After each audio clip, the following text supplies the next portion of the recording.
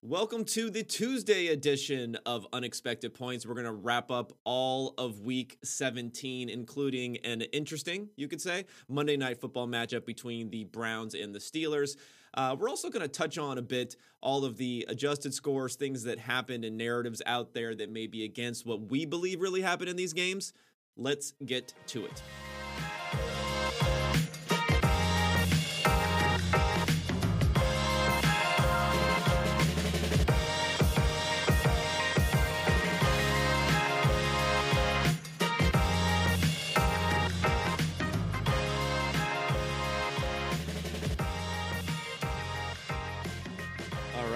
Ben, welcome back. For those watching, I commented earlier. Now you're in a new location. You're being shuttled around, I think. Right.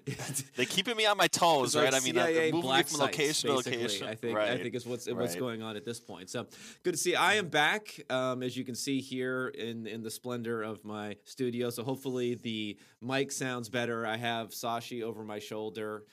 He was probably not enjoying what he saw.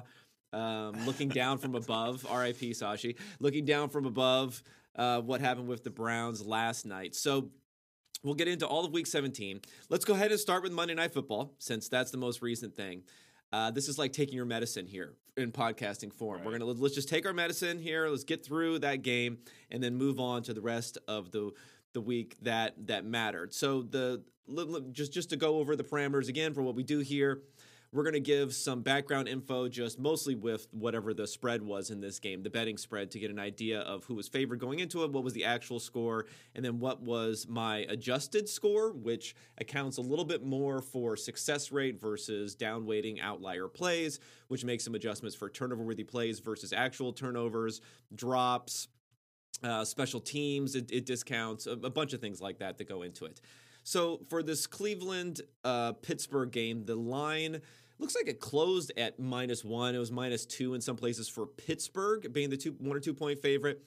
Of course, before the Bengals victory, which we will talk about second in the biggest game of the week, before that, there was not only was Cleveland favored, they were 3.5 point favorite.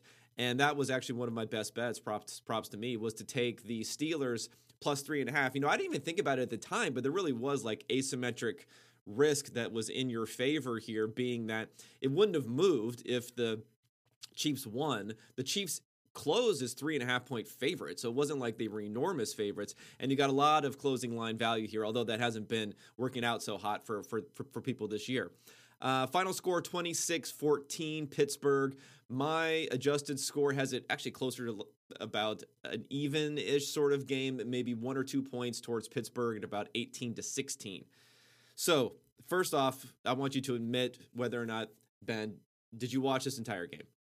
I watched it. I don't know if I can say that I watched it really closely in the second half, but I was definitely interested at least in Baker Mayfield going over 1.5 passing touchdowns, which he did for me. So I will definitely take that, but not a great performance from Baker in general. I do think the most interesting takeaway, kind of like you touched on a little bit, was the spread movement, right? Like you said, Cleveland got all the way out to a 3.5 point favorite. I think even day of the game, Pittsburgh at one point was a -3 favorite. People kind of bought back into Cleveland, right? So there's this like weird dynamic of motivation and, Big Ben having his last send-off game and all these other things that kind of worked for Pittsburgh, at least moving out to what I would consider as a significant number as a field goal differential. But all in all, it didn't matter from a Cleveland perspective. I have to give you props for backing the Steelers. I was definitely not on their side. I had some Cleveland +3, so I got the closing line value that apparently is going to be feeding my family here for the rest of the week, because it was nothing else really came through from the Cleveland's perspective outside of Baker Mayfield's 1.5 passing touchdowns. But what did he have, like -0.5 EPA per pass attempt? Obviously, one really, I would say, poor interception, and it's just it's a disaster for Sashi. He got back to being okay overall. As you mentioned, he got those 2 touchdowns later that ended up pumping him up. I mean, at one point, 1.5 completions looked like it was going to be difficult. Right. He was 4 of 15. He was 4 of 15 at one point during this game. And I made a comment that when he was 4 of 15, he was still averaging way more yards per attempt than Ben Roethlisberger was, even though Ben Roethlisberger was completing more than 50% of his passes. I mean, Roethlisberger had 123 passing yards on 46 attempts. Right, so 2.7 yards per attempt. And his air yards per completion were only 2.7 yards. So this was just barely trying to throw the ball down the field. I mean, he did throw it down the field a few times, but not close to completing any of those passes. Both of these guys graded in the 40s. It was ugly. Surprisingly, Najee Harris, who that first round draft pick paid off. We got owned. The Nerds got owned on this one because they had what are their only couple of good running performances of the season. I think it's only the third time this season that Najee Harris has gone over 100 yards rushing. And in this game, he really made the difference. And of course, one of the differences between my adjusted score and the final score is the fact that he got that late touchdown, which ended up pushing it up a little bit higher here. Okay, so Browns were already out. We already knew that. I think some of the line movement may have been like, is Baker playing or not? What does that mean about Cleveland trying in this game? Right. I mean, you can look at the results now. It's pretty easy to say they probably should have sat Baker, but I think there is an issue with, like, if he wants to play and you force him to sit down, then that becomes a whole issue going forward. Right. So, I mean, what do you think about Cleveland's decision here? Next week, Baker's talking about he doesn't know whether he's going to play or not. He's going to have to discuss it with his agent. I don't know if his agent has special medical training to discuss this with him. I would have been fine if they just like caved the entire season, honestly, even in these last two games, especially next week because no one has anything to play for. Right, definitely. I do think, outside of Philadelphia last year, I do think the Browns are basically the one team that would not necessarily completely throw a game, but they're not going to necessarily try and win here in Week 18. But the Baker Mayfield experiment in Cleveland seems all but said and done now. Unfortunately, it just didn't work out. The rest of the team, other people say all the time, 2 for 53, really solid unit. But I'm curious what you think they're actually going to do at the quarterback position here in the offseason, because it seems like they actually have to do something with Kevin Stefanski. Obviously, Case Keenum's not going to be necessarily the 1A guy heading into training camp next year. So are they drafting somebody? Are they going to be, involved in the trade market? I do think a lot of people think the quarterback market is going to be, somewhat robust from a trading perspective here, at least heading into 2022 as well. But yeah. I mean, I think they have to be involved in something. They have to be opportunistic. I think what I'm going to do, though, is maybe I'll leave a little bit for the Friday show. But I think I'm going to do on some of these Friday shows is wrap up teams that have been eliminated and kind of what are we looking at going forward, because we can already start thinking about some of these teams. Maybe this week I'll go right into the Browns, as that's the team that I'm most familiar with. So I mean, just as a preview of that, I mean, I think they have to be opportunistic, but at the same time they have Baker on the 5th year option, $19 million locked in. You don't want to be rash in what you do either in this situation. Right. It's weird. I was looking at his grading and his EPA ranks throughout his career, and it's basically just been up and down. He graded really well his rookie year. It went in the tank his second year. He graded pretty well last year, and now went back into the tank again. So he's going to be one of those guys where every other year you're going to say, oh, maybe he's the guy, and then every other year you're going to say, oh, we got to get rid of this guy. Right. So you shouldn't necessarily expect this performance that we saw this season as the baseline going forward. And at the same time, if he plays well in a season, you can't expect that to be the baseline going forward either. So I think for now, unless you have a great option of moving him, because if you're going to take on another contract with him on your roster at the same time, that could also be kind of a disaster. So I think being opportunistic is really the way to go here. Right, definitely. I agree with you. I mean, they absolutely have to do something. I just realized, too, Baker Mayfield took 9 sacks yesterday. It's just an egregiously poor performance from our perspective, for sure. I mean, there's a little bit of the everyone's trying to get the last lifeboat here in the sinking ship. It's not quite like Hugh Jackson, Sashi levels of finger pointing, but when Baker was, I mean, people are going to make a huge deal about this. I mean, I follow too many people who are like Browns Twitter people because, the fan Twitter element just goes insane after all of these things and parsing post-game press conferences. So Baker, after the game, said specifically that, maybe, our rookie right tackle, because, Conklin's out, a rookie right tackle should have had more help, and that against TJ Watt. And it's like, whatever. I see, as from my perspective is, Baker shouldn't be throwing anyone under the bus, but at the same time, he's a competitor. He's going to say things. It's not a big deal. The big deal is you're losing, right? You're losing. Right, you're right. underperforming your expectations. So I would think everyone needs to take a little step back. I'm definitely team Barry / Stefanski, so I'm not going to necessarily throw him under the bus. I think a lot of people are going to say, well, they should have run the ball more. Maybe you can, but I think the problem is, and it happened on both sides in this game, is having an extremely unsuccessful passing game makes it more difficult to run than you think. Because right. unless you literally every first and second down run the ball, then having an unsuccessful pass on first or second down precipitates getting into third down, which you almost always have to pass in unless it's very, very short. And then if you can't convert, then you don't get a chance to run again on first and second down the next time. And then you're having more drives where 2 out of 3 plays end up being passes than end up being runs. It's like you need like a baseline proficiency passing the ball to even be able to generate the run game, unless you're going to go, Patriots snowstorm action and just refuse to pass the ball at all. So that's part of it. But I was also looking through Baker's numbers. I mean, he was pressured 18 times and he took 9 sacks. So you can't take a sack on half of your pressures. And all but one of the sacks came with a time to sack of 2.5 or more seconds. There were some that were 4.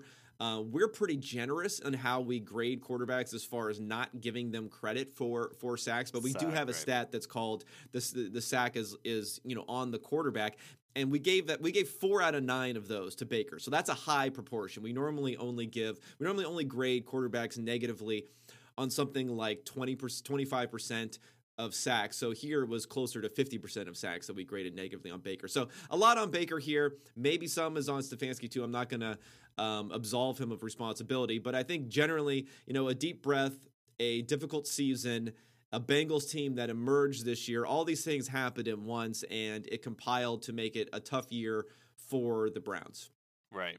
I mean, you basically summed it up really well. Obviously they have a lot of pieces in place, but until, and we say this all the time, but until they figure out the quarterback position, I don't see them competing for even a division crown, much less, getting to the Super Bowl out of the AFC with just everybody else that they have, are going to have to beat here coming up over the next couple of years. So obviously I have to get the quarterback position right. I don't see any clear answers here right now, but I do think if there's any organization that is going to figure it out, I do think it's going to be the Cleveland Browns. So we'll see what things happen. It's interesting. Maybe I'm just not following Ravens Twitter in the same sort of way, but that's another team that's gone through a pretty big meltdown here, but I'm not really feeling a lot of pressure.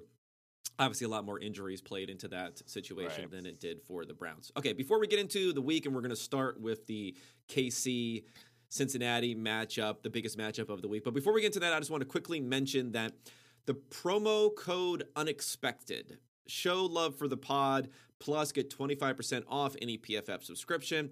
This is the best promo code, the best offer you're going to get out there right now. Get all of our locked article content. We have a lot of stuff coming up on free agency, on the draft.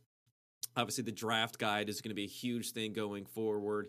We're going to put together, I think we do better work on the draft than anyone else. Modestly, I'll say that, than anyone else out there. I'm going to have a lot of pieces I'm going to put out on modeling different positions, not only from a fantasy football perspective, but also from a quote-unquote real football perspective. All that will be available for you, 25% off, promo code UNEXPECTED. Okay, let's get into, like I said, the biggest game of the week.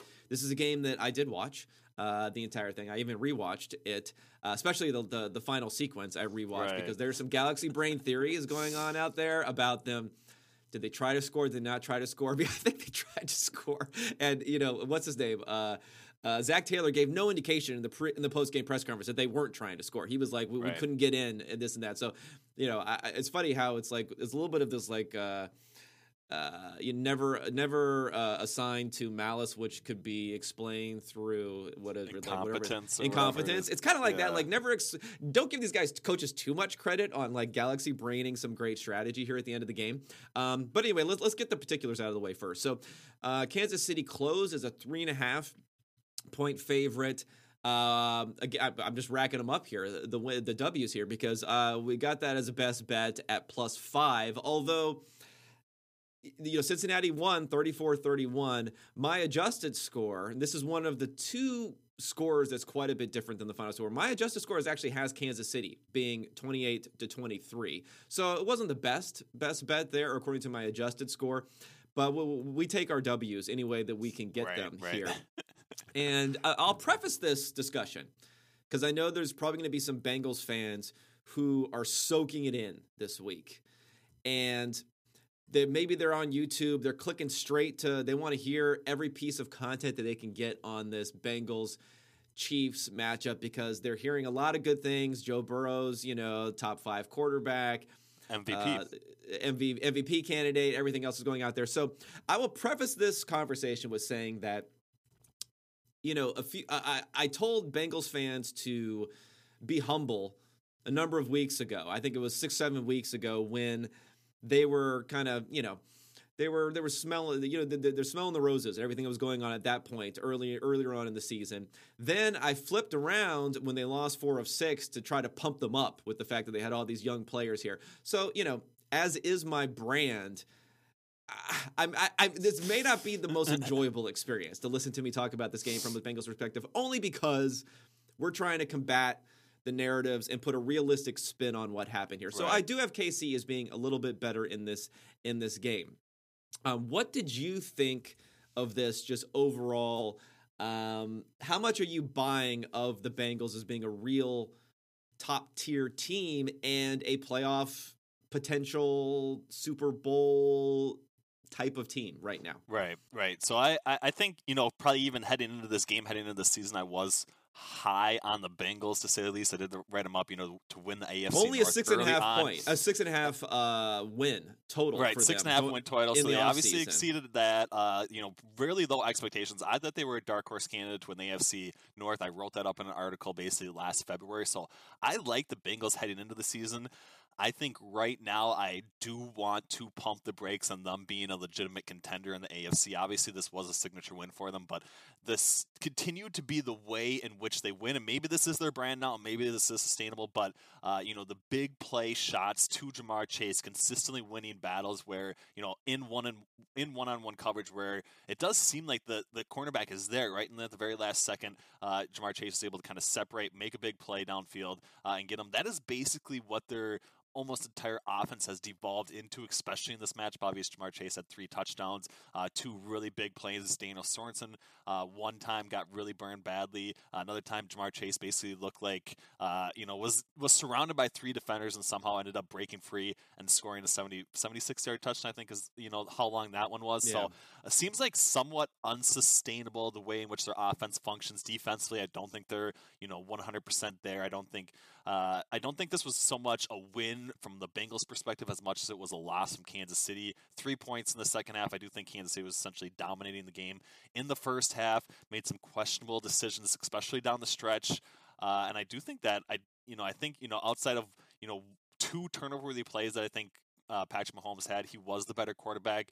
Joe Burrow continues to kind of do these things where he, takes a lot of sacks under pressure. He had 4 today. Chris Jones was kind of taking over the game in the first half. Thankfully, he was able to kind of escape the pocket on a couple scrambles in the second half in order to extend drives. But if he takes sacks in those situations, essentially the game is over. But I think the Chiefs let this one slip away more so than the fact that the Cincinnati Bengals actually won it. So I'm not overly inclined to say that they are capable of competing with a team like the Chiefs or Bills here in the AFC playoff race once that's kind of happening. So that's my initial takeaway on it. I'm curious where you kind of evaluate their performance and how you actually see them, stacking up here in the AFC. Yeah. I mean, I think I'm gonna start positive. I'll start positive. Maybe I'll do start positive. Maybe I'll do like you're supposed to do when you're managing, like the compliment sandwich, which is you compliment, you critique, and then you throw a compliment on the end. The end. So I'll say that they are relying on the big plays. You mentioned that. Chase's 2 touchdowns, the blown coverage, I think by Sorensen. I don't really know. It looked like a pretty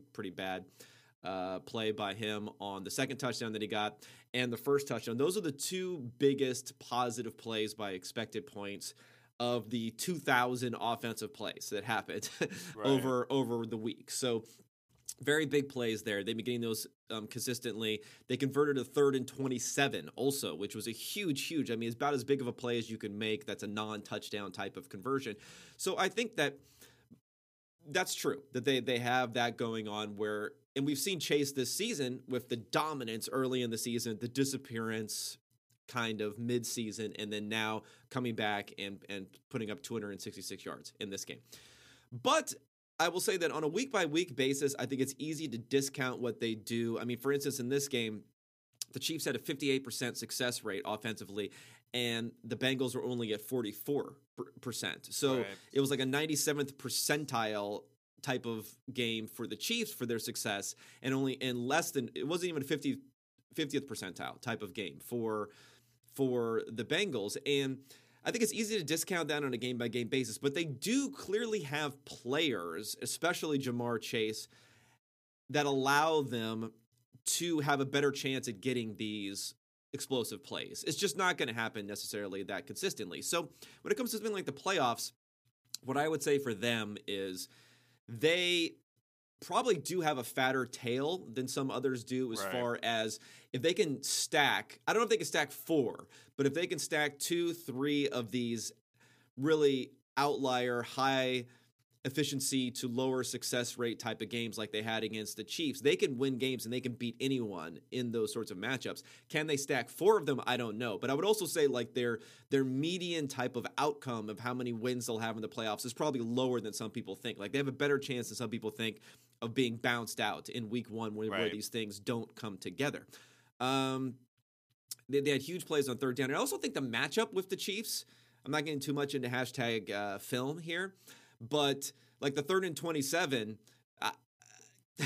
it's like you're gonna bring the house. I mean, I understand bringing the house if it's like 3rd and 11, but it seemed like there were some plays where they were trying to prevent them from getting into field goal range, but instead gave up the 3rd and 27 by singling up guys like Ja'Marr Chase. I mean, if you look at this particular game too, it's not just the efficiency, but it was the fact they had so many yards after the catch, so many yards on contested catches. 361 of Burrow's 466 passing yards were either after the catch or on contested catches. So these are things that are going to happen sometimes when you have those types of players like Ja'Marr Chase, but he's not always going to go 4 for 5 on contested catches for 80 yards and multiple first downs. It's just not always going to happen. Sometimes he's going to go 1 for 5 on contested catches. Right. I mean, going back to the 3rd and 27 play, obviously they were trying to keep them out of field goal range. It was not the correct call from Steve Spagnuolo, in my opinion. Of course, we don't want to get into hashtag, critiquing play calling situations, especially defensively, right? But overall, that was where the game was really lost for Kansas City. Obviously, they made some other poor decisions and things down the stretch, but I agree with you. And maybe it's obviously been an outlier season for Ja'Marr Chase in general, especially in that contested catch, big play sort of separation capability that he has. But it still doesn't seem like it's actually going to be sustainable. And if that falls incorrectly at times during the playoff race, I just don't see the Bengals being good enough outside of him offensively or defensively to actually beat a team. So I think I definitely agree with you. I do think that their median outcome is definitely a lot lower than people think. Of course, they have some distributions where they do end up rattling off 4 straight games and getting really hot, and Joe Burrow throws a bunch of deep, perfect passes to Ja'Marr Chase, and they end up kind of getting those explosive plays and having that be enough to beat some teams. But and in the most likely of scenarios, I just don't think that that's actually going to play out like that. Okay, so again, let's get back to some positives here for the Bengals. So the one positive, a big positive that we've seen is I and others have been begging them to pass the ball more often, despite the fact that Burrow's taking a lot of sacks. So what we have seen is they're a team that was under expectation as far as their drop back rate this entire season. Yet the last 2 games, they dropped back 16% over expectation week 16, 13% over expectation week 17. So again, huge results for Burrow these last 2 weeks, and they're leaning into that, which I think is a very, very good thing for the playoffs. Ja'Marr Chase, we talked about the 266 yards. Now he's leading rookie of the year, offensive rookie of the year odds where he was back before. I'm like very, very much on Chase. I was kind of on Chase even before this explosion because I like rewarding, especially in a award that doesn't specifically call out value. I like rewarding superstar talent over like a median outcome or something. Yeah, over someone who's playing like an average quarterback, like right. Mac Jones, you could say is playing. So I'll say that for him here. But I do think we got to get into all the game management stuff. This is going to be our forte, the nerd talk here. So first thing I want to mention is Andy Reid. And the one, this is like maybe it's a minor thing, but first drive of the game, 4th and 1, they're on their own. I don't know what it was, 30 something. This is a 3 and out. They decide to punt the ball there. This is about a 2.5-3% win probability loss according to what the numbers are. But again, in the context of the game, you're playing another potentially explosive offense. The Chiefs only had 8 possessions in this game. So if you take that possession aside, so they give away this one possession, you only have 7 possessions left. On the rest of those 7 possessions, they went touchdown, touchdown, touchdown, touchdown, punt, field goal, punt, I think. Right. Regardless, they only had 3 possessions in the second half, right? That's part of the reason they only scored 3 points in the second half. There was also a drop and penalty, which killed the 2 drives that they didn't score on. Even the field goal one, it was like maybe they could have gone for that in that one there, but not necessarily. That one was probably field goal was the right call. But again, just like giving away these possessions in these games, it is going to hurt you when you're playing it in another offense like that. So that's number 1. Taylor also punted on the first. Zach Taylor also punted on their first drive on a similar 4th and 1. But still, with Kansas City in particular, like they should definitely be going for this here. And number 2, and I think this is probably the most interesting because that's like a no-brainer type of thing. Like near the end of the game, the more I'm looking to this, I'm getting more and more on the team that when the Bengals had the ball, they convert the 3rd and 1 from the 2-yard line, Kansas City's 2-yard line, tie game. They have it 1st and goal, less than a yard at that point. The 2-minute warning hits. Kansas City has 2 timeouts. I'm getting more and more on the side of the fact that they should have let the Bengals score. I agree that the way things played out and the fact that they were 1 illegal hands to the face away from potentially getting the ball back with a tie game makes it look like they made probably the right move.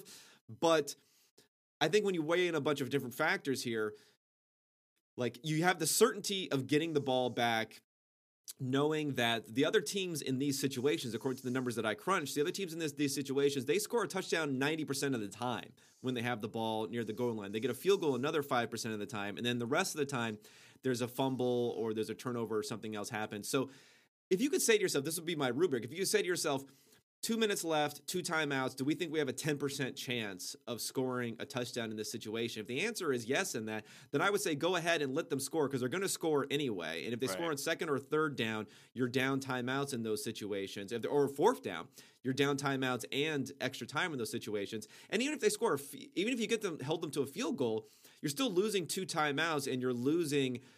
And you'll be at like 50-something seconds left, and you'll need to score 3 points. So it's like 3 points with 50-something seconds left and no timeouts versus 7 points with 2 minutes left and 2 timeouts. I'm not sure you're in that much better of a situation, even if you hold them to a field goal. So if you really just are looking for a turnover on downs or something like that, I don't know. I feel like they should have just let them score in that situation, at least give Patrick Mahomes a chance. Yeah, letting them score is definitely the correct play. Obviously, even with Patrick Mahomes at quarterback, he didn't have the football basically the last 7 minutes of the game, and that's just an egregious situation from Andy Reid's perspective. I think they absolutely need to let them score as soon as they got that first down to move it from 3rd and 1 to like 1st and goal at the 1-yard line. There's just not enough outcomes where you actually end up stopping them in any sort of thing. And even getting a field goal and stopping them and holding them to a field goal with 45 seconds left, I think is maybe even a worse situation than getting the ball back with 2 minutes left and 2 timeouts, which is what they would have had if they would have just let them score. So I don't think there's really any argument to say otherwise for why they actually shouldn't score. So I can't even disagree with you on that one.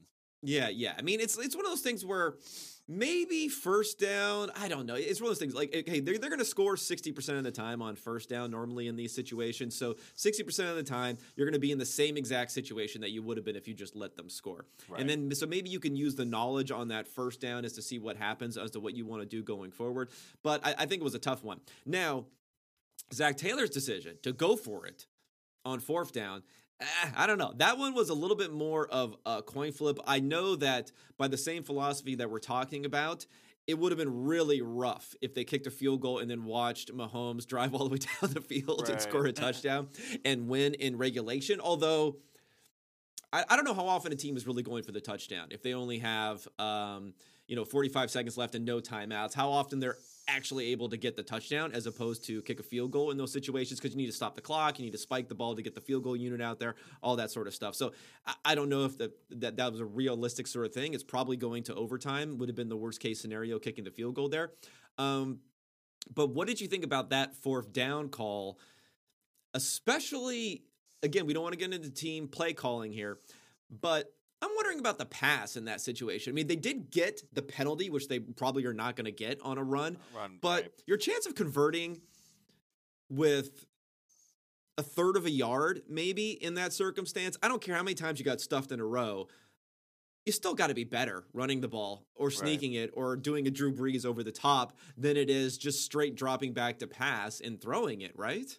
Right. I mean, so outside of the play calling situation, I actually do think going for it on fourth and goal is a decent decision, probably the right decision from my perspective, because the Chiefs can't do anything if they don't get that fourth down conversion, right? If the Chiefs get the ball back at the 1 yard line with 45 seconds left, they're not going to score either, right? They actually have to run probably. Well, I don't see. I'm not quite so sure about that. Well, they have to run one or two sneaks probably to get out of the goal line. That obviously is going to take up some time. I don't think you really want Patrick Mahomes dropping back there and potentially getting a safety or something like that as well. Yeah. Right? It depends on how conservative. You're right. Andy might be pretty conservative there. They might try to. Yeah. So I think worst case scenario, if they don't convert there, it's going to overtime anyway. So I don't mind the decision, because I also think that, and this was something that Eric Eager brought up on the forecast, but it's basically getting that penalty is not something that people are factoring in. And once you get that penalty, the game is essentially over, right? You can run, 3 more plays, kneel down, do exactly what they did, kick the field goal as time expired. So the game is over if they get a penalty. The game is essentially over if they convert. And the worst case scenario is that they're going to overtime if they don't convert. So I don't mind them playing for the win basically on fourth down. I do think that was, from my perspective, probably the correct decision-making process. Yeah. The only thing that I would say about and again with the pass call, right. I still think you're probably weighing what happened on in the last 3 plays a little bit too heavily. But the second part about it is, if you look at the downside in that situation, like, your chance of a turnover is higher, and if you turn the ball over in the end zone, all of a sudden Kansas City has the ball on the 20-yard line. Right. Or if you take a sack, then all of a sudden Kansas City has the ball, like the 10-yard line. On the 10-yard line. Versus if you run the ball, you're assured to really pin them in. So that's another reason why I'm thinking, if we're talking about just purely limiting downside, like, running the ball would have been my preferred choice there, despite the fact that they had trouble in there. But again, they got team play calling. They got the penalty, and I was surprised too, because they had the offsetting holding penalties basically, and then they went back to almost the same exact passing play on fourth down again or something like that, which was I thought probably the more egregious decision. I do agree. Well, they didn't even roll Burrow out too, which again I thought would be an interesting choice in that circumstance. Especially I know maybe you don't want to limit him to half of the field, but God, they had him sneaking.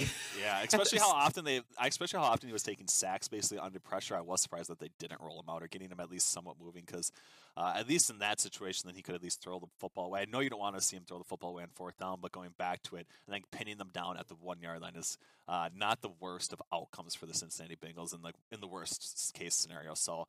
But I agree. No, I can agree. I can agree with that. And plus, Andy Reid, he's probably gonna be a little more conservative. He's gonna say, "Let's take this to overtime, and we'll win in overtime." We got the better offense, exactly. Because we're in better offense, and then they just don't get the ball in overtime and give up a touchdown on the first play. So, big picture implications here.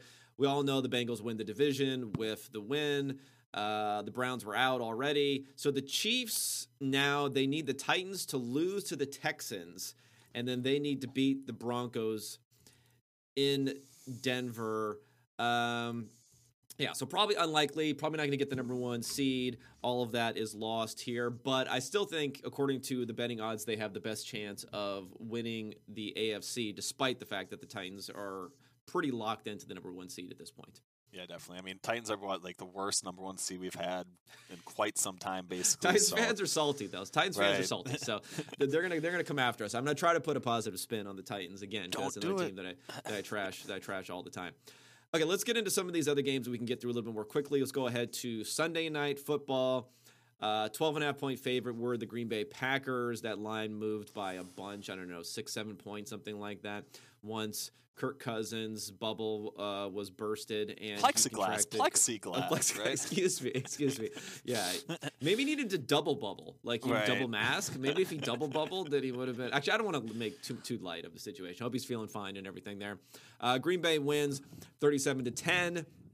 My adjusted scored at 38-9, so pretty close to what the thing is done here. So the Packers clinch the bye. They're done as far as needing to do anything this season. Rodgers pretty much clinched the MVP, I think. He doesn't really even need to play in Week 18 to get that. My only question on this game is, and again, this is a game that I did not watch in closely, how did Sean Mannion end up with a 70, almost a 70 grade in this game? Because it was pretty ugly offensively. Right, yeah, negative 0.42 EPA per pass attempt. I mean, I think it was mainly the Garrett Bradbury play that kind of boosted. Oh yeah, that was awesome. Maybe because that was a nice conversion for Sean Mannion. I would say probably the best offensive play. I'm not sure how he graded so well either. Maybe it was the fact that did he take what do you have 2 sacks basically? I don't know. I watched this game relatively closely. I did say on our podcast last week, Aaron Rodgers owns the Vikings. You should bet the Packers at -6.5. So if you did that, you got not only closing line value, you also got a winning ticket. So then you went and infected Kirk Cousins right afterwards to get that done. So props to you on that one. The only thing that I want to mention here, and again, I want to be able to move past some of these games pretty quickly, is I feel like Davante Adams, even though most people probably say he's the best receiver in the NFL, or Kupp's in that discussion obviously now since he's the guy here, but I do think he's being slept on a little bit because when I did these numbers for non-quarterback MVP, like his season last season was actually stronger than Kupp's season this season, according to my numbers for how much value that he was adding, but he missed a couple of games there. He missed a game this year. So if you look at his numbers for 2020 and 2021, I mean, he's first in receptions by a couple over Cooper Kupp, despite missing those 3 games. He's second in yards. He's only 30-something yards behind Justin Jefferson, despite missing 3 games. He's way ahead in touchdowns, first downs. He's 2.9 yards per route run, where I think Kupp's the second closest guy, where he's more like 2.6, 2.7. And then his drop rate is only 2% too, so he's one of the top guys there. So this has been one of the best 2-year stretch runs for Davante Adams, playing in an MVP offense. Just remember, this is like an MVP number 1 passing offense the last 2 years, and you look around, and it's not quite that Will Smith meme of Fresh Prince where he's looking around, there's nobody there, but there's really not a whole lot in those skill positions for Aaron Rodgers to throw it to, really backing up the an MVP campaign multiple years in a row. Right. I mean, at the wide receiver position especially, and they haven't gotten basically anything from the tight end position really either. So it's basically been Aaron Jones, A.J. Dillon to a lesser extent, especially in the passing game. A.J. Dillon's thighs, whatever their names. A.J. Dillon's thighs. The Quadzilla quads, and the Quadzilla and whatever the other Quad Master, whatever he calls them. Yeah. He has names for his thighs. I didn't name him. He had names his thighs. You didn't name him? You didn't name him? No. I thought you were naming him right then or something. No.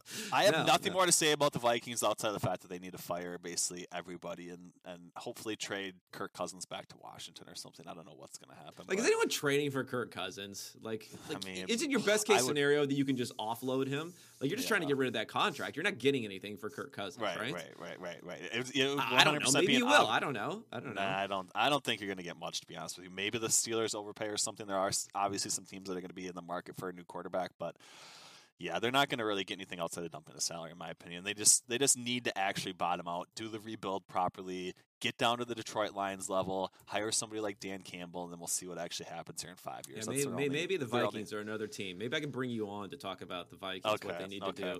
Rebuilding is one of these teams. I have a feeling, though, someone's going to point out the fact that Kirk Cousins is 5th in PFF grading so far this season when you're trying to offload and be like, hey, can you get this? Look at this, 5th. Come on, guys.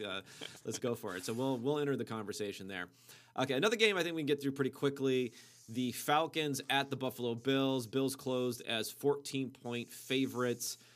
Push City here, 29-15 Buffalo. My numbers had it 25-14, so a little bit more narrow. Ugly game-ish. Josh Allen had some upside, but he also had some of the downside, but the Bills get the job done. And if you're going to have a like a bingo score for what could possibly happen in this game. Matt Ryan, them closing out the game, basically ending their chances of winning this game because of a Matt Ryan taunting call on a rushing touchdown where he gets into a safety's face. Would have been one of the last things that I would have suspected ended up playing out in this game, but that's basically what ended up happening. Is Matty Ice got a little too pumped up here, and that pretty much closed the game for them here. You got anything to add about this one, or can we just kind of move on and say, Buffalo, you're gonna have to play. Buffalo's gonna have to play a little bit better than what we saw. I think Josh Allen's gonna have to play better, especially from a passing perspective. Right, this was like the exact opposite of how we saw them play last year. Pretty heavily emphasis on the run, 0.3 EPA per rush attempt. I think they were definitely really poor from a passing perspective. I think Josh Allen, obviously 3 turnovers, the 1 pick six, negative 0.38 EPA per pass attempt. So, I mean, not the sustainable way that they're going to win football games here coming up in the playoffs. So I think maybe that's the only concerning takeaway. Yeah. But I don't know. I do think at points, Josh Allen can kind of do a lot of things that not too many other quarterbacks do on the football field. So hopefully he gets back to that point. But there's definitely some regression trends happening for the Buffalo Bills in 2021. Yeah, I mean, it's good that they got the running game going somewhat to have something. But again, that's just more like a talking point. It's like a consolation prize, than a reality for them. And I do think their defense, especially their pass defense, I mean, continues to prove on a week-by-week basis that they are pretty legit. And that is a difference in this team. This team seems to really genuinely be playing better on that side of the ball. Again, you come up against, the wrong week against Joe Burrow or against Patrick Mahomes or against Justin Herbert. Or against Ryan Tannehill, maybe. Right. Then maybe it doesn't really matter, but that's at least something they can hang their hat on a little bit. Okay, probably the least impactful game of the week, other than in its horror for Mike Glennon, was the Giants at the Chicago Bears. Bears close as 6.5-point favorites. They win 29-3. My adjusted score is actually 18-12, which is shocking. I don't know how I even got up to 12. I may have to check my systems on that one. But I had to keep Glennon off of like any of the illustrations, the graphs, the visualizations I put out this week because he was so far. He was breaking the scale for everything there. Negative 2.2 EPA per play. Negative 10 net passing yards in this game. He had a 21 grade. So he was like 20 points lower in grade than anyone. And I think the lowest EPA per play was like half a point, and he was 2.2 points EPA per play here. The worst game in EPA per play that we've seen over the last few years, and the second worst game was like half as bad. The worst grade that we've seen for years. The last thing I want to just mention before we move on here and get your words, you need to know if you have anything to add to this. I have nothing to add. Just hey, the numbers speak. I'm just going to put these out here. When starting Andy Dalton and Nick Foles, the Bears are 4-2 this season, and when starting Justin Fields, they're 2-8. So. Matt Nagy, does he deserve a chance with the veteran quarterback? that's the question. Many people are thinking that. And wondering that after this performance. So just saying, just putting that out there to the Justin Fields apologist, something to chew on, something to think about at night.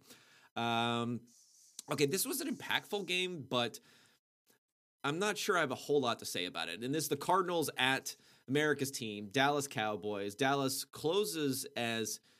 Well, actually, I do have something to say about this. They closed as 6.5-point favorites.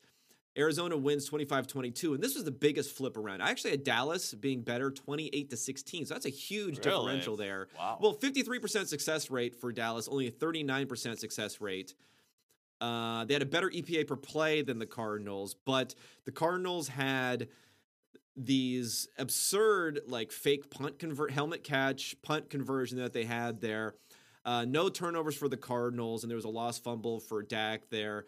And the Cardinals averaged, or I should say, Kyler Murray was negative EPA per early down whenever he was passing, and then he had over 1 EPA per late down on his play versus negative on early downs. So it was really just converting these handful of plays that they really needed to convert there. At the same time, Dallas not being able to convert in those situations despite having this high success rate. So I'm not as down on Dak coming out of this. I've heard some people say that this was a little bit troubling for the fact that he He didn't perform well again after a good game and a complete wipeout the week before. But, the prior weeks of that, he was struggling a bit. So maybe my only takeaway from this is, Dallas is out of that number 1 seed now. That dream is dead. But I don't think the offense was maybe as bad as some other people think after this game. Right, definitely. I don't think we need to bury Dallas in any sort of manner in this, from this match. But I do agree with you. Basically, some outlier player, specifically from Kyler Murray. I don't think the Cardinals are anything that's going to be all that scary, kind of heading into the playoff picture for the NFC right now. But yeah, I'm not. I would like to see some more consistency from Dallas, but I'm not really quite sure if that's going to happen here. I do think that their ceiling outcome is still potentially the best team in the NFC from my perspective. And I'm not changing that kind of based on this matchup here. So we'll see what happens. Yeah, but the defense is still playing pretty well. Again, like they held the Cardinals down to a low success rate, and sometimes Kyler's going to make those sort of plays, and that's all you can really hope for is that you end up getting more if you end up getting more of these big outlier plays, which I think they can produce on offense with the weapons that they have. No Michael Gallup anymore though, so that's something to adjust for. Although they've been they got a lot more reps for these like tertiary and fourth, fifth type of option receivers this season because of injuries that they've had. I think those guys can be okay going forward. And some ways it's good to have like a week where you can almost just rest up and get ready for the playoffs. You're not necessarily going to know your opponent, but I still think it's good to have that time ready to go. Let's hit another sponsor here. Manscaped is back. Probably part of the it actually mentions New Year's resolutions. I was going to say part of the New Year's resolutions here. Cheers to 2022. This is all about resolutions. And resolutions you can actually keep. How about upgrading your grooming routine for the new year? Our sponsors at Manscaped are here to make the ball drop. Get it? Whoa. Testicles. Ball. Into 2022. The cleanest ever. The cleanest ball drop ever. Set your first New Year's resolutions with good intentions and join the 4 million men worldwide who trust Manscaped. With our exclusive offer, go to manscaped.com and use code PFF for 20% off and free shipping. The Performance Package 4.0, the Lawnmower 4.0, electric trimmer is designed to trim hair on loose skin. Advanced skin-safe technology reduces cuts and nicks all over. It also comes equipped with a 4000K LED spotlight. This is also good in the emergency situations. During the winter, if you have a power outage, something like that, go ahead and grab your Lawnmower 4.0 and make your way out of harm's way there. Ultra Premium Body Wash from Manscaped solves three in one. Save you some time and get you all shiny and cologne infused for the winter season. Get 20% off and free shipping with code PFF at manscaped.com. That's 20% off with free shipping at manscaped.com. Use code PFF. It's New Year, New Me in 2022 with Manscaped. All right. There we go. Manscaped. Okay, implications here, but again, a game that kind of two teams that no one really cares about, even though the Raiders keep on winning games. So the Raiders at the Colts win 23-20 despite being 8.5-point underdogs. And my numbers had it 21-13, so even a little bit wider than this here. And I have to say here, the thing that happened is all Football Guy models just went up in flames in this one. And you knew when Adam Schefter sent out the tweet in the morning about the fact that the Colts were 9-0 when Jonathan Taylor hit 100 yards this season. You knew this was going to happen. Jonathan Taylor somehow, even though according to the models, football guy models, there was a 0% chance of this happening. Somehow 0% chance of this happening according to the 9-0 models. Jonathan Taylor got his 100 yards, and they still lost the game here. So how is this possible? Can you help explain this to me as someone who believes that 100 yards means an automatic victory? Yeah, I think it was because he only got 20 carries. I think if he gets like 22 or 23 carries, that's when the automatic win happens. There's a secondary one. It's like one of those flow charts where did you get 100 yards? Yes. And then did you Does still your quarterback lose? still suck? Yeah. Did you still lose? Did you the rule of 53 or 56 or it changes depending upon the results of the game or whatever that rule is. Right. They probably didn't hit that one. They didn't hit that one, right? Exactly. That was the main problem, of course. I mean, this seemed like it was kind of the quintessential Carson Wentz game, in my opinion. Obviously, he had some decent spots. The end of first half drive when they actually scored a touchdown, I thought was a really good drive from him. But outside of that, lucky lucky touchdown to T.Y. Hilton. Oh yeah, that was ridiculous. That was absolutely ridiculous. That was obviously like his one really solid play from a passing perspective. He did have a couple throws once again on that touchdown drive to end the first half, but then took the sack on 3rd and 6 basically to move him out of field goal range in the third quarter. A number of other really poor plays, 16-27, only 148 yards. And this was kind of the question for the Indianapolis Colts, going back to the football guy mentality and stuff like that. But it's like, if they get down early and they're not able to kind of just ride Jonathan Taylor, in the second half, can Carson Wentz actually bring them back? And it seemed like for the most part, I don't think he's going to actually be able to, especially in the playoffs. So I think it's maybe a little bit concerning from that perspective for the Colts as they head into the playoffs here, that we kind of know who Carson Wentz is right now, and he's not going to be something that really elevates this overall offense. And I think that's obviously going to be the detriment of the Indianapolis Colts here in 2021. Yeah. It's like the Bengals thing to an even greater degree. It's like, can you stack 4 solid Carson Wentz performances? Because he did bring them back against the Cardinals, I would say. Like, there were a couple of scoring drives there in the second half that he was almost completely responsible for, that helped bring them back with a good defense. So they do have a defense that can perform well, a defense that can be opportunistic as far as takeaways are concerned there. I think there's some stickiness there, especially with Darius Leonard and the way that he forces fumbles. There's definitely something. He had an interception too, right? Yeah, he did.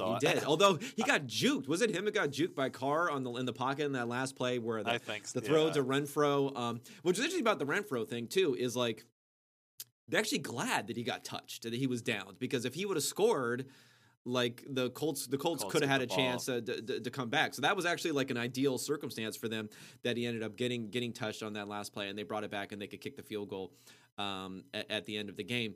Carr had a 53% success rate versus 38. Neither guy graded that well because Carr had 3 turnover-worthy plays, but he made that big play at the end of the game. And it's kind of interesting. Carr's like evolution, whereas kind of you want to get rid of him or you want to keep him. I think now he's kind of in like a building block type where if they're hoping things will turn around, they're going to want to keep him.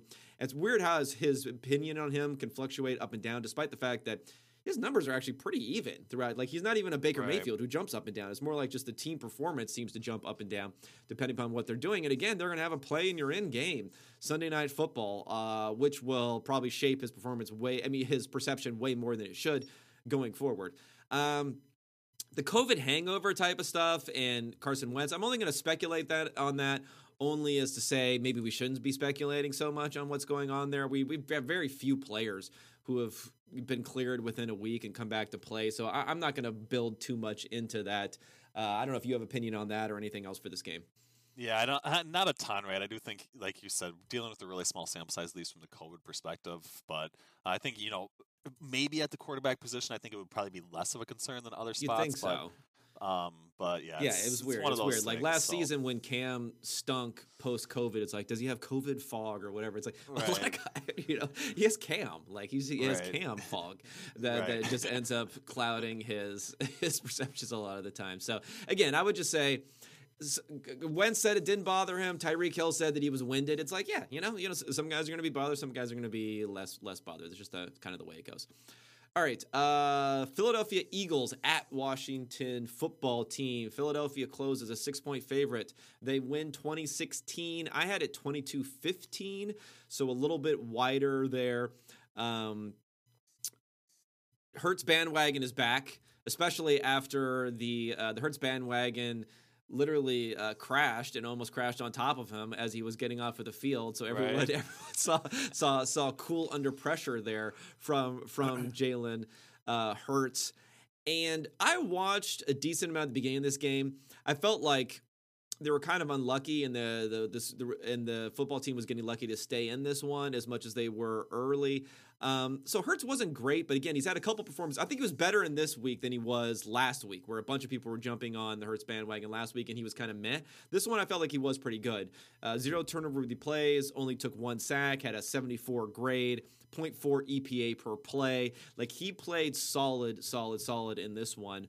And Sirianni, I'm not sure what to think of the guy, but again, they went for it with 1 or 2 yards to go, and they converted those, and then they failed from the 24-yard line. But again, net they gain probably more than 10% in win probability in all these different types of plays, and that's a good thing that they're going to have to do going forward. And Taylor Heineke and the Washington football team is officially – it's kind of – now they've really swung back and forth this season, and perception has gone on them. Any thoughts on the Eagles and maybe their playoff chances is probably the most interesting thing here. I don't really know. I mean, they have a decent front, so if they can get pressure on opposing quarterbacks and then grind out games on the ground, I do think that they – can upset a team or two, but they definitely have lower upside and are probably one of the teams that people would prefer to play here of the choices available. Yeah, definitely. I mean, obviously Jalen Hurts has been, way better than what I think Philadelphia fans would have expected here in 2021. I do think he is a piece that they can build around. I just don't think that they have those pieces necessarily in place to really be successful here in the 2021 playoffs. So I agree. I do think that they are definitely a team that people are going to want to play. I think they, a lot of teams think they match up well against the Philadelphia Eagles. They don't really have the big time play capabilities, or at least they haven't shown it whatsoever here really in 2021. So grinding out a victory in the playoffs, maybe they can do one, but it's definitely the team that you just don't see getting at all hot enough to actually rattle off 4 straight victories. So definitely think they're a good match for a lot of teams in the NFC, and I think they'll be definitely one and done here with a lot to build on heading into 2022. Yeah. I mean, the Jalen Hurts, is he or is he not the guy conversation has been a week by week discussion. I think the Eagles, if you're smart, you're maybe opportunistic even looking at quarterbacks, because as part of the rationale for why I thought Hurts was a good pick is unless you have that guy, I would never shut that door. I would never shut that door. But you should be very, very happy with what you do have, because when we're talking about like these guys who are available, whether it's Kirk Cousins or Jimmy Garoppolo or what do you do with Baker Mayfield? Like, I don't know, I might have Hurts rather than all these guys. At least you kind of know what you're getting a bit there. I'm not saying you definitely would want him versus like a Kirk Cousins, but especially considering contract, I'm not against that.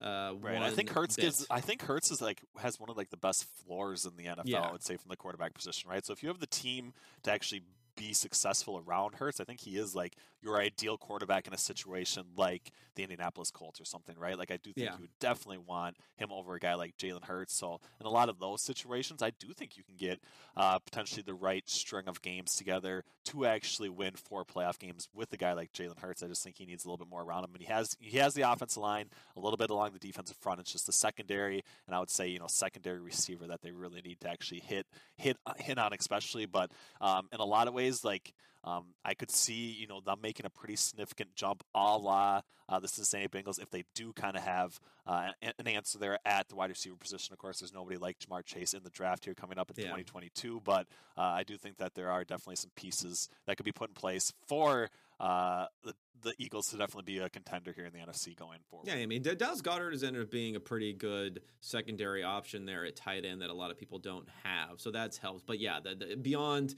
Devontae Smith, Jalen Reagor, that's a disaster.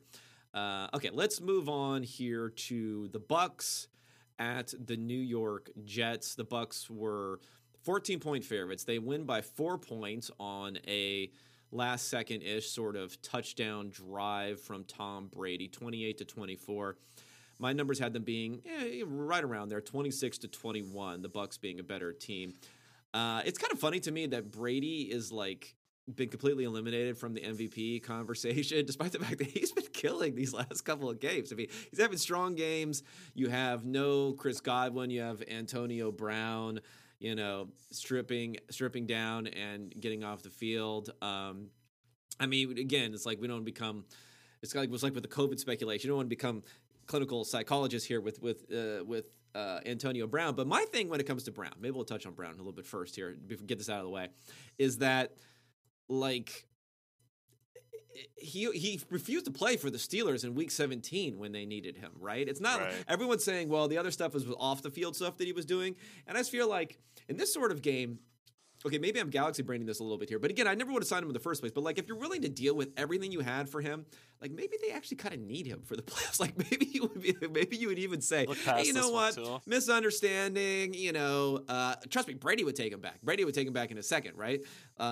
He might sneak him in. He might sneak him into the game somehow, like in his TB12. His TB12, like he'll bring in TB12 supplement wagon or something, and then sneak Antonio Brown in the back there. because they might actually need him going forward. I think they definitely need him going forward, and I do think that is, really concerning takeaway from the Buccaneers, especially in this particular game, right? Like, they're going to be relying on Rob Gronkowski way too much here in the playoffs to actually get some separation downfield, and that's just not a likely matchup that he's going to continue to win. Obviously, he has been somewhat successful here in 2021, but at some point the wheels are going to fall off for Gronkowski, and then it's really just Mike Evans, who I don't necessarily think plays in the same manner that Brady has been successful in the past, right? Like, he's kind of more this deep ball, contested catch sort of guy in a lot of situations. Brady needs somebody that can get separation underneath. Antonio Brown obviously provided that, and they don't really have that question answered here as we head into the playoffs. So I do think it's definitely concerning. They are a team that is definitely wounded here, and I think they could easily be, bounced from the playoffs here relatively quickly. Yeah. I mean, like, okay, Brady is a great right. Quarterback, right? So he can elevate guys a lot. But I think it's still fair to say, like, if you look at how much he's won throughout his career, he's probably is kind of like one of the luckiest quarterbacks. You could be lucky, to have that, to be that successful, you have to have some combination of luck and some combination of being great there. Okay, if he wins a Super Bowl this year, okay, without the number 1 seed, without Chris Godwin, Levante David is on IR. I don't know when he's coming back for sure there. With Mike Evans and Rob Gronkowski, who in any, like, 4-game sample should each miss, like, a game, because that's them. With Cyril Grayson and the Tyler Johnson and Keyshawn Vaughn and the ghost of Le'Veon Bell running around, shake it out there, like getting 0 yards after contact and shaking out there. If he wins the championship this year, then he sold his soul to the devil. Okay, like, there has definitely been something that's going on here. This is going to be a rough road for the Bucs, and I was one of those people who thought they were the best team in the NFL, but now with all this happening, man, it's tough. It's tough to really give them that great of a chance of getting out of the NFC. Right. Yeah, I think the Packers are a better team. I do think the Cowboys, and a lot of outcomes, especially if they're playing toward their ceiling, are probably going to wipe the floor with the Buccaneers. So yeah, they're a team that I'm not buying into heading into the playoffs. I can definitely say that much here. But I think we're missing and glossing over the real point of this game. This was Zach Wilson's second best PFF passing grade of the 2021 season. So I think he's officially arrived as a legitimate quarterback in the NFL. 69.5 PFF passing grade, right below average. Just things you love to see heading into 2020. Oh yeah. This is all about confirming your priors here. And if you like Zach Wilson going into the season, which I did, I wasn't super high on him, but I become I get caught up in my contrarianism sometimes. I become higher and higher on him as people start to attack him. Then I'm just going to ignore everything that happened before this game. And I watched this one and he looked good. He looked good to me. Now maybe he was getting the ball out on time, about 2.6 time to throw. Like you said, 70 grade in this one. He only had above a 65 passing grade once in his first 7 starts, and now 4 out of the last 5 starts he's had above a 65 passing grade. So there is something to build on. Now, Darnold did give some of these flashes. His rookie season in particular. I think Darnold was something like the best graded quarterback the last 6 weeks of the season, his rookie season. But what I'll say the difference between Wilson and Darnold is that Darnold always, to me, played like a quarterback who had more talent than he really did. Like, he would try to make plays where he wasn't quite fast enough and he wasn't quite quick enough. He didn't quite have a good enough arm to make plays. I think Wilson legitimately has an elite arm, has, like, elite pocket movement when he's avoiding guys. He avoided guys a lot and can juke guys in the pocket. He doesn't necessarily run down the field that much, although he had that huge touchdown run last week. But he does have those elite traits. So at least he has that going forward, more so than even someone like Tua last year, where you're wondering whether or not the Dolphins should look at a quarterback. I think part of it is, like, you start to get a better idea of how the traits are going to translate on the next level. Because even Burrow, like, his rookie season, he doesn't have a great arm, but you saw him make plays with his legs. You saw him anticipate and do things like that where he can make up for that sort of stuff. So, yeah. So, RIP to friend of the pod, Ben Solak over at The Ringer, who turned around Zach Wilson's season by trashing him. Right, and also, the hit piece. Yeah. Also, condolences to the Justin Fields and Trevor Lawrence apologencia out there, because they were pretty much low on Zach Wilson. So you hate to see it, but that's the way it goes. One other thing, Boomer. This is another thing that's going to hold down the Bucks going forward. Is the Bucks, like, Jesus, they just give up like all kinds of plays, all kinds of win probability. They what was it? I think it was a field goal attempt on 4th and 6, down 7 at one point. Another one 4th and 4. Actually, they went for it on 4th and 4, so they picked up some win probability there. But then they kicked it another time. So just yikes. And then the Jets play at the end of the game, where it was a sneak on 4th and 2, which set up the possibility for the Bucks to come back. I was like, this is the most ridiculous thing I've ever heard. Why are you doing that? But then Saleh explained after the game, and again, there's a little bit of bus throwing underness, it seemed like, of maybe Mike LaFleur on this one, because he was saying that was it was a play where it was designed for a jet sweep type of play to Berrios, which would really look like it would have been successful. He probably would have scored a touchdown on that play. Right. Where Zach Wilson had the option of sneaking it if he thought it was available. And his point after the game was like, maybe Mike should have, he didn't say this explicitly, but he was like, maybe they should have, imparted on Zach a little bit more of like, yeah, you have the option, but don't take that option. Like, Don't take that. In this particular situation, 2 yards to go, don't take that option. So it sounds like Zach may have actually made the mistake of sneaking in that situation, but Saleh was like, he shouldn't have made that. But I think overall for the Jets, like, this is a pretty good outcome for them. Lose the game, stay in contention for the number 3 pick, and Zach Wilson looks good. Right? I feel like they, again, is another team that can build going into next year, because things were looking kind of dark for them, and Jets fans had already given up on everything, on life, basically, a couple weeks ago. Right. I mean, they've done it before. They probably give up again, but at least they have hope for 1 week, right? So. Yeah, they have hope. They have hope for 1 week, and that's especially if you watch Trevor Lawrence play, then you feel a little bit better. You feel better about that, yeah. Having Zach Wilson here. Okay, let's hit another sponsor. Let's hit DraftKings. You want to make some dough. We've got the final week of the pro regular season coming up. College football is heading into the national championship. DraftKings Sportsbook has an unbelievable offer to get fans all in on all the exciting action in the football calendar. New customers can bet just $5 on any football team to win their game, and if they do, you win $200 in free bets. So let's wind down the season with a big win. If the sportsbook is not available in your state, you can still find your way to the winner's circle. Everyone can play for huge cash prizes with DraftKings daily fantasy football contests. DraftKings is giving all new customers a free shot at millions of dollars in total prizes with their first deposit. Download the DraftKings Sportsbook app now. Use promo code PFF. Bet just $5 on any football team, college or pro, and win $200 in free bets if they're victorious. That's promo code PFF this week at DraftKings Sportsbook. Must be 21 or older. New Jersey, Indiana, or Pennsylvania only. New customers only. Minimum $5 deposit and $1 wagered. One per customer. Restrictions apply. See DraftKings.com/sportsbook for details. Gambling problem? Call 1-800-GAMBLER. And last here, Western and Southern want a chance to win the ultimate game day feast, whether it's football success or financial savvy. Winning starts with asking us questions. Would you like to know what it's like behind the scenes with Al on Sunday Night Football? How about a need to know for your financial future? Western and Southern is teaming up with PFF's very own Chris Collinsworth to share insights that can help put you ahead on both your fantasy and financial scoreboards. Every submission earns you a chance to win the ultimate feast to celebrate football's favorite Sunday. We'll cover your catering up to $2,500, coordinate your order from a restaurant near you, and have it delivered on February 13th, 2022. And don't forget to check out Chris Collinsworth podcast and Western and Southern's Instagram for answers to the best questions each week. Submit your questions at westernsouthern.com/askchris. One more time, that's westernsouthern.com/askchris. If you're watching on YouTube, check out the link in the description below. Remember, with Western and Southern, you can rest assured on game day. All right. Okay, this one we could get through pretty quickly here. Although, again, playoff implications in this one, shockingly. Panthers at Saints. Saints, 6.5-point favorite. They win 18-10 in a snoozer. I did not watch much of this one. My adjusted score, 16-12, so a little bit more narrow, though not a big deal here.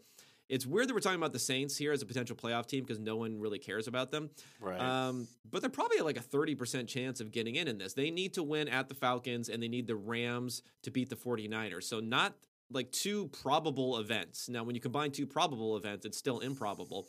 But it's better than having... that was analytics there. That was analytics 101. But it's still better than two improbable events that need to happen here. Both teams had a 32% success rate, so it was a bunch of yuck there. And Sam Darnold not closing out the season in style here. 38.5 grade, negative 0.36 EPA per play. And Panthers and Giants are just in a tailspin right here. Joe Judge and Matt Rule are competing on a week-by-week basis for who has the least credulous case for the fact that things are really turning around for their franchises. Right. Yeah. I don't have much to say about the Carolina Panthers, unfortunately. I don't really like the New Orleans Saints here. I do think a lot of teams are obviously wanting to play them in the NFC playoffs as well. Sam Darnold, thankfully, my one takeaway from this game, Sam Darnold, I think, cashed me my first ever under 0.5 passing touchdown bet. So shout out to him. Definitely appreciate it. Thank you for the 38.5 What sort of odds do you passing get on grade. that? What sort of odds? I was like plus 175. It was great, but it was edgier. Well, I knew it had to be plus. I mean, less than that's like, unless it's Trevor Lawrence, then it's like minus 1,000 on something. Although he did get a passing touchdown this week. He did get a passing touchdown this week. I was so disappointed by that.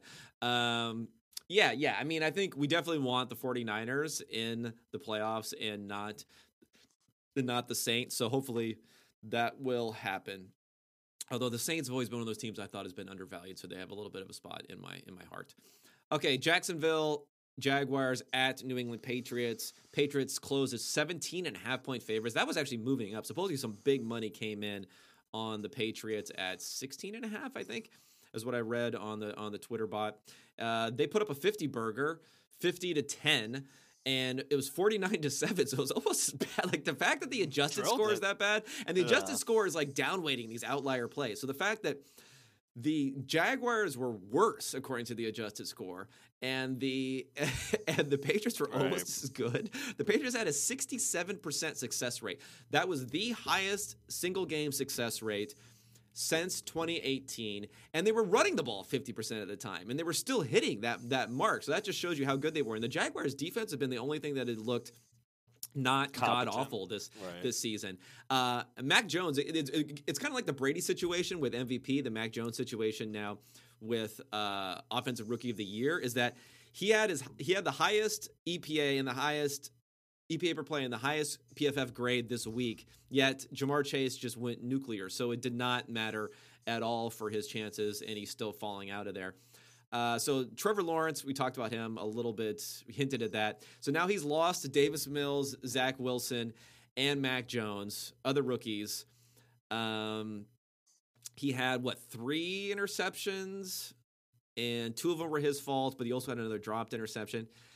And again, he scored that touchdown, which really made me upset because friend of the show, although Michael David Smith, MDS as I like to call him, of Pro Football Talk, although he hasn't been on the show, so maybe I shouldn't call him friend of the show. Friend of mine on Twitter, he tweeted before the game, this is why I really did not want to see a touchdown pass here. If he did not throw a touchdown pass, then he would have been the third QB in NFL history to start 16 games in a season and throw fewer than 10 touchdown passes. The others were Trent Dilfer in 1995 and David Carr in 2002, but he did throw a touchdown pass, and he got to 10 touchdowns with 18 interceptions this season. And it was a screen pass. It was a 30-yard freaking running back screen pass to Dare Ogunwabale or whatever his name is. I was so annoyed. I'm sorry that happened to you, Kevin. I mean, I do think. I mean, I would have liked to have it too. I do think that's pretty good. So, yeah. That's pretty good company at least to be in, right? I mean, Trent Dilfer won a Super Bowl. David Carr. I mean, his brother's pretty good, I guess. So maybe there's a good outcome maybe there's a younger Lawrence out there. That could be even better. I know there's an older Lawrence that's like pretty good painter or something like that. So maybe The guy looks like. The guy looks like you could get a secondhand high just being near him, like somehow. The older Lawrence. So yeah, David Carr, nice job at NFL Network, which I think what's weird is I was down in Florida last week, and there are like Trevor Lawrence Subway commercials on all the time that I'd never seen before, talking about it. Like he's like talking about his hair, and like we're interrupting my hair commercial to talk about Subway or something. It was like this weird sort of thing that's going on there. So the guy's got a future beyond football, probably, like David Carr. David Carr, very, very good-looking gentleman, and Trevor Lawrence and that hair. I'm sure he can find his way on. I don't know if the long hair would work on the set, but maybe we'll see. He could get a haircut. He could get a haircut. That's true. So the Patriots are basically locked in to the wild card now. They need to win in Miami and have the Bills lose at home to the Jets. So they need those two things to happen for them to win the division. We'll see if they can make some noise in the playoffs. I mean, it's weird how I felt like I was going to have to be battling Patriots lovers and people have kind of fallen off of them after that loss to the Bills. So things can swing around pretty quickly. What do you think about the Patriots' chances for a Super Bowl run here? Anything? I'm still. I mean, obviously, if we get Belichick Brady Super Bowl, I'm going to protest. I'll be outside protesting. I've been low on them all season. I'm not gonna overreact to this performance or anything else. I do still think they're somewhat of a vulnerable team in the AFC. Of course, I think the AFC in general is probably down a little bit this year, but I just don't see them beating a team like Kansas City. I don't see them beating a team like Buffalo. So I think it's gonna be one playoff win. And then a loss there in the division round is kind of my expectation. So yeah. I mean, I definitely prefer the Bills, prefer the Chiefs, even prefer the Titans, prefer the Chargers. Okay, I pretty much prefer anyone to move on other than them. Right. Maybe the Raiders. I don't need to see the Raiders in the playoffs, so I'll give you that. Okay, so let's go to the Titans. This is a game I did not expect this outcome here. Titans. The Titan. What do you call Titans fans anyway? Like the Titan. Do they have anything like the Steel? I don't know. I'm gonna have to go to a Nation game or Raider Nation, like Titan Up, the Titan Uppers. Vrabel's volume producers or something. I don't know. Vrabel's penis sacrificers Whoa! or whatever. Yeah, remember he said he would let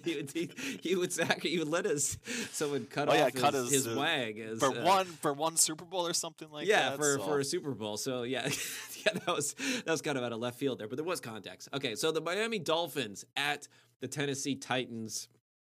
Tennessee only 3-point favorites in this one at home, which I pointed to as part of the reason for why they were maybe an overvalued team is because they were only a 3-point favorite at home against Miami, and they stuffed it straight in my face here. They owned me 34-3, a little bit closer in the adjusted score, 26-12, so a little bit more narrow of a victory, but still healthy victory. You know, not a great success rate, only a 36% success rate for Tennessee. And I think that's really the story of this game. The Dolphins are forked, 30% success rate. Tua was awful, so maybe I'm probably going to throw the Dolphins into my offseason series here on what these guys are going to do because a lot of questions there. Obviously, there's been a Deshaun Watson talk, but they don't have their first-round pick, and there's everything else that's going on there. But I think maybe the underlying story here, and again, sorry to go negative on your Titans. I mean, you guys really helped your Super Bowl chances by getting that number 1 seed, probably, with the victory over the Texans, who beat you last time. Right. But 36% success rate, I mean, they still didn't really do that much offensively, honestly. And it wasn't like as impressive of a victory as the final score. But defensively, it's been good. So maybe that's what you have to hang your hat on here, because I'm not sure even if Derrick Henry comes back from that Jones fracture, which is a treacherous injury to come back from, whether it's really going to necessarily snap the offense into being a top 10 type of offense. Right. Yeah, I agree with you. I mean, I think the performance last week against San Francisco was much better from an offensive output perspective, especially with A.J. Brown being heavily involved. This one I didn't watch too much of, but yeah, strong defensive performance. I don't really think, hopefully they don't go back to just featuring Derrick Henry if he does come back from injury here in the NFC or AFC playoffs. But yeah, unfortunately, I'm not sure quite what to make Miami Dolphins or Tua in general here as we head into 2022. I don't know what they can actually do to probably turn this organization around. Yeah. I mean, again, this is one of these like small sample sort of things, but that Jones fracture, which is actually I've actually had a Jones fracture, believe it or not. It's like the end of the it doesn't heal well. It's the very end of what they call the fifth metatarsal, so on the side of the foot. It's a little piece of bone that kind of sticks off on the bottom part there. So again, lots of people break this. Normally, no one's coming back in the same season from it because the risk of re-injury is pretty high. It's a slow healing thing because you don't get a lot of blood flow in that area. The extremely small sample, because the only person I can remember coming back is Dez Bryant tried to come back, and he just looked like trash when he came back. I'm not sure if he ever even looked like the same player again, quite honestly, after he came back from that. So I just I'd be a little hesitant to think that Derrick Henry should necessarily come back, because honestly, like Dante Foreman looked okay, and they're running the ball okay. It's really still the passing game that has not been coming around for them. Okay, so Vrabel Coach of the Year. I know that you're like Zach. You have your take, your Zach Taylor tweet that you have to stick behind here, but I can't see. I feel like Vegas and these odds, not Vegas, I should say, but the betting odds in these different places, I feel like they're probably least accurate being able to predict what's going to happen on Coach of the Year, because the the rubric for how you're measuring these coaches, like there is no rubric. I think the rubric for measuring these coaches is like you look at the results, you look at the team, and then you're like, how the hell did that happen? I guess we must be the coach because we don't know what the coach is doing. So I think the Titans have a pretty good case. And I think Vrabel may be a little bit undervalued in some of these markets because you look at them clinching the number 1 seed next week, which is very likely against the Texans. I think that's going to be a really good case of the injuries, the Henry injury being overweighted, right? In the impact of that, and people saying, "How the hell did that happen?" Let's give Mike Vrabel some love here. Right. Yeah. I mean, yeah. Outside of Zach Taylor, I do think Vrabel's probably should be number 2. I would give him more credit than a guy like Bill Belichick in a lot of ways. So the odds don't make a ton of sense, and I do agree with you. At least handicapping some of these markets, and it's the same thing with MVP, right? It's. I think MVP is a little bit more clear. It's been very attached to EPA per plays, despite the fact that everyone likes to think MVP is a narrative award. I don't think it is. I mean, Coach of the Year, I believe, is definitely a narrative award. Although it has been very closely linked to wins over preseason expectations. So that is part of it. Right. And that would be Zach Taylor. I think, maybe I try to lump all those awards into like the one category, so I just don't focus a ton of time or energy on it. But I do agree with you. I do think probably if you're choosing one, it is MVP. Probably makes the most sense, at least from a modeling perspective. But there's a lot of outside factors as well that we're just not fully taken into account. So now we have Zach Taylor plus 150, LaFleur, this is a DraftKings, plus 175, and Vrabel plus 350. I mean, if I'm going to pick one of those, Belichick's all the way at 2,000. He fell off a cliff. So, I mean, maybe I'd throw something on Belichick just for if he could get some boomer votes and then end up getting in there. But Vrabel's he's pretty boomer friendly, I would say. He is boomer friendly. He is. I think some guys definitely like him. So that has a chance there too. Vrabel will probably be my best risk reward bet in that circumstance. Okay. Rams at Baltimore Ravens. Rams 7-point favorites.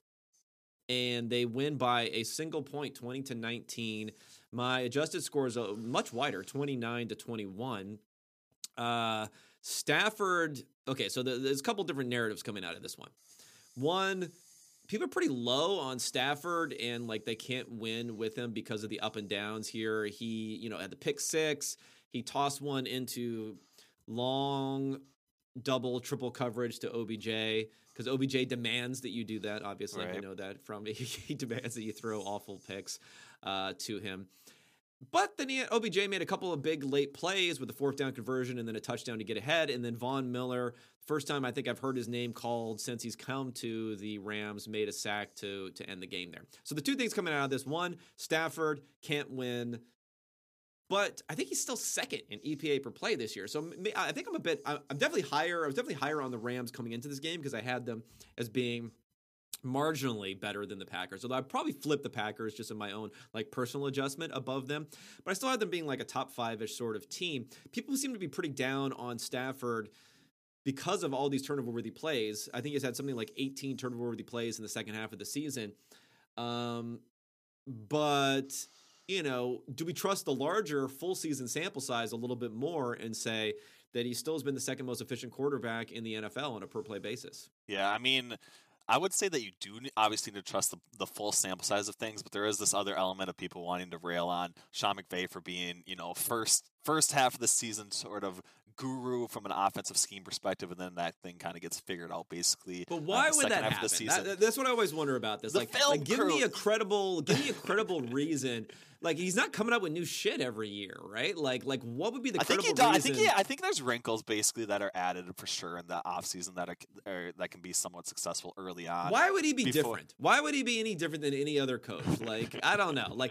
I remember because it's such a unique scheme that it takes some time for defenses to basically get film on or something. I don't know. I mean, I've heard the narrative. It's possible. I mean, don't get me wrong. It's possible. It reminds me a little bit of my favorite split that people used to hang their hat on. Actually, it was Joe Goodberry. He was a friend of the show here.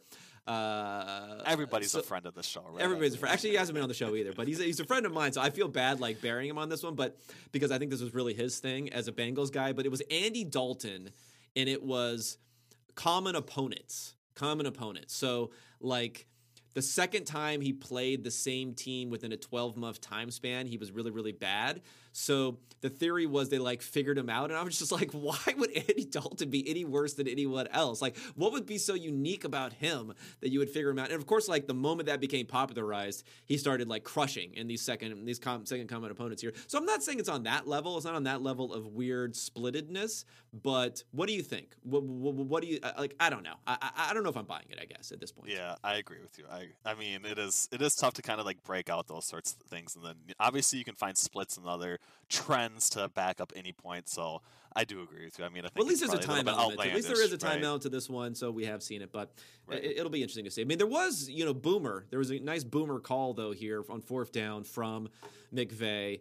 They had the ball 4th and 2 down 10-0 at their own 47-yard line. And this was in the second quarter with 2 minutes to go, and they punted the ball. 7.4% win probability, according to Ben Baldwin, friend of the show. Ben, I have to throw that out there now every time. Right. Ben Baldwin's bot on that one. So again, McVay is going to continue to do that. Okay, the second. I'm going back to my natural instincts as a hater here on this one. The second narrative coming out of this is like Tyler Huntley is an NFL starting quarterback, or should be considered to potentially be an NFL starting quarterback. I mean, I like the guy, UDFA, but is anyone really going to go like?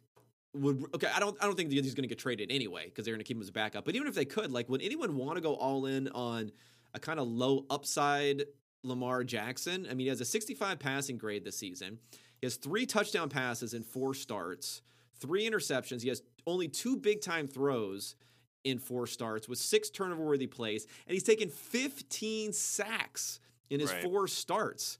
Right. His EPA is basically flat on 200 dropbacks, and he's a UDFA, which I think is important for our priors, although people are like, hey, I had Tyler Huntley as my number 3 quarterback in the class.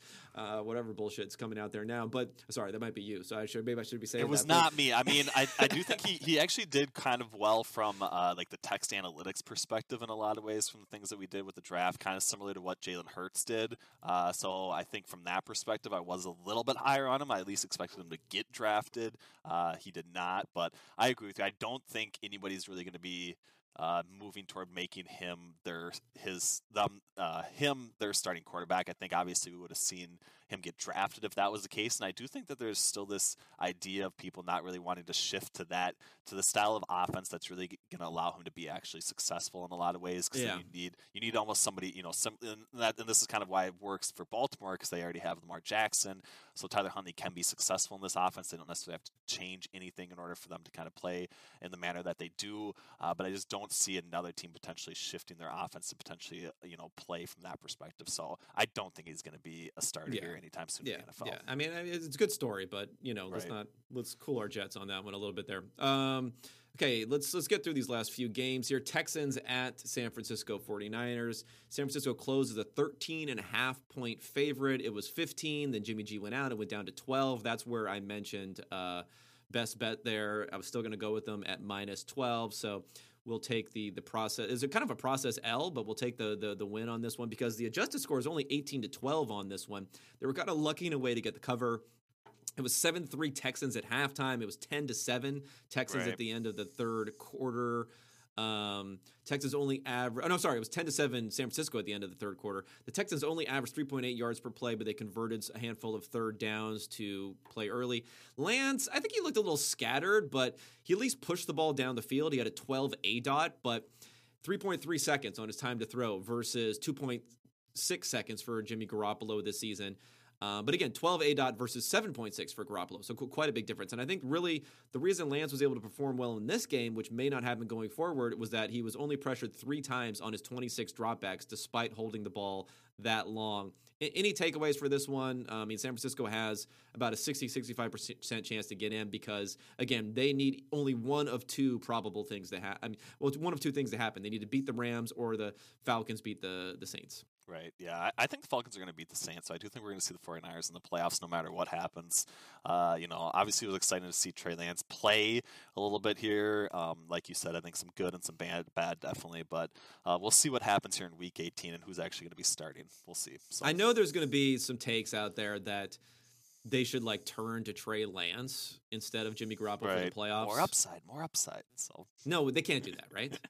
I don't think they're going to do that. I don't think they're going to do that. No. Yeah, I don't think they're going to do it either. I think Lance like displayed enough to say like maybe he's got a future, and he also displayed enough again holding the ball, not being very successful on a play-by-play basis. He had some big plays to say like you're is not ready for that yet. Right. Okay, Broncos at Chargers. Chargers 7.5-point favorites. They win 34-13. At a more narrow at 21-10. It was a game of late downs and special teams. There was a kick return touchdown for the Chargers, a muffed punt that they recovered. Similar success rates, honestly, and not really any big mistakes on either side. But the Broncos awful on late downs. They even completed a pass on 4th and 2 from 2 yards from scoring and didn't get a touchdown on it. Completed a pass to Drew Lock on that one. So they lost a ton of expected points on late downs. The Chargers gained a ton. And my only question in this one is, has big field goal gotten to Brandon Staley? Because we had another situation here, 4th and 1 from the 1 yard line, up 7-0, where they kicked a field goal here rather than stuffing it in. Yeah, I mean, big field goal. Big field goal. He was trying to appease the the haters, basically the 4th down decision gurus and those sorts of things. But I mean, maybe you could, if you like. I feel like Staley is using a little bit more of a mental model than "quote unquote" people give him credit for it, right? Than we think. And I think on this one, he might have been saying, "Well, we're playing Drew Lock and the Broncos, so therefore, like, I don't need to press my luck here." When in reality is, like, when you're at the 1 yard line, it doesn't matter who you're playing or what the underlying dynamics of the game are, or everything else. Plus, they're only 7.5-point favorites, so they're not that big of a favorite here. All right, let's again, Chargers. We want to see them, I think, beat the Raiders next week. Pull it off for us, and get into the playoffs and have Herbert play there as playing like a top 5 guy. All right, last game, and not a lot to say here, but the Lions and at the Seahawks. The Seahawks were 9-point favorites. Another second 50 burger of the week, 51-29. Adjusted score, 41-26. It was kind of a vintage Russ game, 82 grade, half a EPA per play. Got DK Metcalf back in there.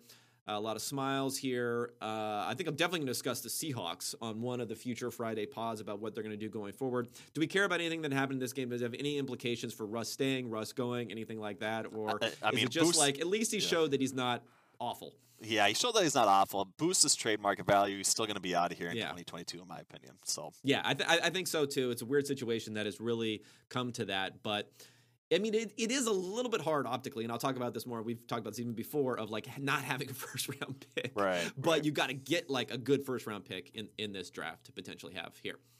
All right, well, thanks everyone for tuning in, listening to it all here again. I'll be back on Friday. Make sure you tune into that. I will probably break down the Browns more than anything else. I will discuss best bets, which we had a 3-0 week this week for me on the best bets. So yeah, it's all about, paying for those Christmas presents there. Yes. And of course, it's for entertainment purposes only, everyone. And then I'll discuss with Ben. We'll either get him on Friday to discuss his stuff, or I'll relay it to you on the pod. Thanks so much for tuning in, and I'll be talking at you in a few days.